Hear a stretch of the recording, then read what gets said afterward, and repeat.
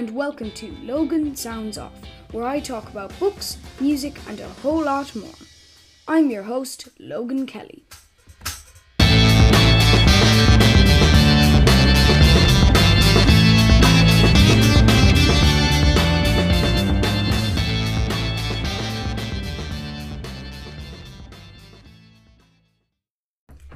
Hello and welcome to another episode of Logan Sounds Off. Today I am doing an episode on an album that I've been meaning to do a review on for a long time. That's Out of This World. It's a very good album. People may know Beastie Boys for Fight For Your Right off their first album, License to Ill. And then you've also got Ill Communication and stuff, which at one point I thought was 3 Communication a couple of years ago, before I really started getting into Beastie Boys. But Beastie Boys were seen as a hip-hop band and a rap band, which is completely untrue. I believe they were kind of alternative hip-hop rock, nearly. So I'm going to start from the start and then work our way up to Check Your Head, which is a brilliant album. And it was released. It was one of their first couple of albums. It's definitely one of their best. It was released 1992 by Capitol Records, and I have it on tape, and I've played this tape so much. This particular tape was made in Holland or the Netherlands. But anyways, Capitol did this album. And it was released in 1992. So we know that, and it's Check Your Head by Beastie Boys. So I want to start with Beastie Boys. So if you're into Beastie Boys, you'll know that there's a Beastie Boys book now out, which also has a Beastie Boys album, which is, I think the book's called The Beastie Boys Story. I haven't read it myself, but I think it's out now. I believe I think it was released 2020, I believe so. Correct me if I'm wrong. Let me know on social media if you've read it or if you know anything about it and if it's appropriate, because I would love to read it and learn more about the Beastie Boys. But I do know the Beastie Boys weren't originally a hip hop band. They were actually punk. And there's actually a punk song on this, which I'll come to when I'm doing talking about this album. But they were originally a punk band, and you can definitely hear the infused kind of punk throughout this album, which I think it's very interesting to hear punk in a hip hop album. Now, for those who are into hip hop, Beastie Boys will be a big part of a lot of people's lives. I know they're a big part of mine, and they feature in a lot of different TV shows. But when people think about hip hop, they think about Lil Nas X, 50 Cent, Snoop Dogg, that kind of thing. Which, me myself, I'm not a big hip-hop fan. That's why I like Beastie Boys, because I wouldn't classify Beastie Boys as hip-hop. There isn't really a genre that Beastie Boys falls into perfectly without tripping up. That it kind of flops in. There's no real genres that it kind of just falls in and stands there. But this I like the album cover on this album. And I think that it's a very hip-hop album cover. Now, the tape cover is a lot different too. Well, not that much different, but quite different in ways to the original one. But basically, it's the same picture, except it doesn't have the title on it. It's just more in the tape size. But no, it's a really, really nice sleeve that I've actually got on this tape. So I'll put pictures in the description about this if you're listening on YouTube, or watching on YouTube, I should say. But no, this is a really, really nice album, and I like it simply because there's not that much bad language in it, and I like that because I feel like a lot of hip hop nowadays has a lot of bad language, and I really, really don't like that. Now, this is actually a very long album. It has 20 songs on it. And there's a lot of work put into this. Sorry, I said there was Capitol Records that did this, but also there was Grand Royal and Brooklyn Dust Music. And I think there's a genre called dust music, and I would kind of push Beastie Boys under it. Kind of Dust Music is in my head. I would put Dust Music as kind of dirty, dusty. It sounds kind of dusty, like Fu Manchu and stuff. But I always would have thought about it as Dust Music. But anyways, I'm going to start with I'm not going to go through the whole album because there's a lot of 30-second songs and kind of clips from TV shows. Now that doesn't make it a bad album. That's just samples. But it isn't, they're not all full songs, which I don't mind. They all run into each other perfectly though. So I'm going to start with Jimmy James. At the start of it, you hear a voice saying, "This next one is our new song on our new album." And I actually think that's very, very cool. Who said that actually was Ad Rock, I think. Ad Rock said that at the start. And it was quite interesting because I always had this kind of paradox in my head going, well, if this is the new song, then how is it played live? Because the album wasn't released yet. Because there was no single for that song. So I had a bit of a paradox there for a bit, which was very funny. So the next song then is Funky Boss, which I kind of like the drums on this one. So Mike D was on the drums, and then MCA was on the bass on this. And MCA is on a song, well, he's on all the songs, but he's especially good on a song called Gratitude. And I really like Gratitude. And also So What You Want. That's a very intense song, but probably one of the best on this album. So you got Funky Boss then, which has some kind of rapping, mild, kind of some language in that, but it's very good. Then you got Pass the Mic, which follows on greatly from that. And then you've got Gratitude, which is very kind of really dirt, dust kind of music. Very heavy and gritty. The guitar and the bass in this was very gritty.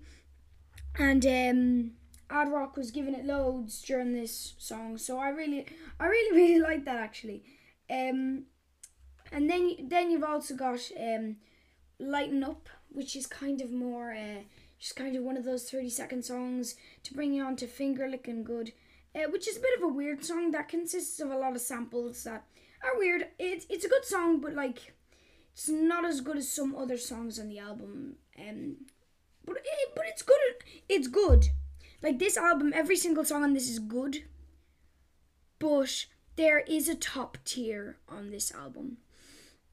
But then you got So What You Want, which is, if you ever see the video of that, it's proper kind of, gritty, fisheye official video kind of thing.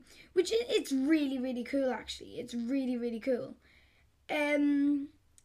It's odd though. It's very, very odd, the song. But I like it a lot. It's very nice. It's a very nicely made song. And I think that's how an album should be made. Nicely, that somebody can go, it's heavy, but I still find it nice to listen to. Now, this isn't something that you listen to before bed. I don't mean nice in that way. I mean that it's nicely done. It's more hardcore kind of music. But then you've got, after that, the Biz versus the Nudge. That's just a guy going, the Beastie Boys, for about 30 seconds. But he says some other lyrics that are kind of, they're audible, you can hear them, but they're just you can't really understand it. It's quite funny. And then you go on to Time for Living, and that is a punk song. Really, really hardcore kind of punk that is. And then as well, that follows on from that is Something's Got to Give, which is kind of like nearly the same song. But Time for Living is a very kind of fast song. It's a very fast-paced song. It's not, how do I say it? It's not really heavy punk, as in Egg Raid on Mojo by the Beastie Boys. If you want to stay on Earth, don't listen to Jerry Seinfeld introducing Egg Raid on Mojo. Well, it sounds like Jerry Seinfeld at the start, actually. It sounds very, very similar. So I kind of had a bit of a laugh at that. But anyways, then you go on to side B. So yeah, there's a side B. You got the Blue Nun and Stand Together, which are kind of the same song. I like Stand Together. I like it. Again, not top tier, but still very, very good. I really like that the song. It's got the Beastie Boys have this kind of aura around them that they don't mess, but they're not serious either. That they're very intense about their music, and they will take a stand on something that's not right, but they're still not fully hardcore musicians like Rage Against the Machine or somebody who would talk about politics all the time, and Prophets of Rage and stuff, which can comment a lot about the government and comment on racism that goes around in our world. But that's a whole different type of music that I usually don't like getting into. The music's good, but I just don't like getting into the meanings because it can be a big rabbit hole. But next is Pow. And this is it's a cool name. I like the word Pow. And I like the next song, The Maestro. I like the name. There's 3 songs that have great names in this that are in a row. Pow, The Maestro, and Groove Homes, which all run into each other perfectly. And I really like those songs. But then you get on to the last kind of 3, 4, 5 songs that are just... they're weird. It gets pretty weird at the end. It does. I'm not going to lie. You got Live with PJ. And, Live at PJ's. And it's kind of like... nearly like a bar. It's like a pub or a bar or somewhere where they were playing. I don't know, was it recorded that it was actually they were playing in a bar? But it was a sample, but it's called Live at PJ's, and that's a very good. It's percussive, that song actually, and Beastie Boys are very percussive. A lot of people think of Beastie Boys as they have the 3 keyboards, they have a guitar that they mess about with, and a great drummer. No, Beastie Boys have an amazing guitarist and an amazing singer. They all sing, but Ad Rock is a very good singer in a lot of the songs. So you've got then the guitarist, then you've got the drummer, and then you've got the keyboardist, or you've got MCA on the bass, MCA on the bass, and Mike D on the drums, and they put all these samples into their songs, and I think there's a keyboardist that works with some of the songs, but yeah.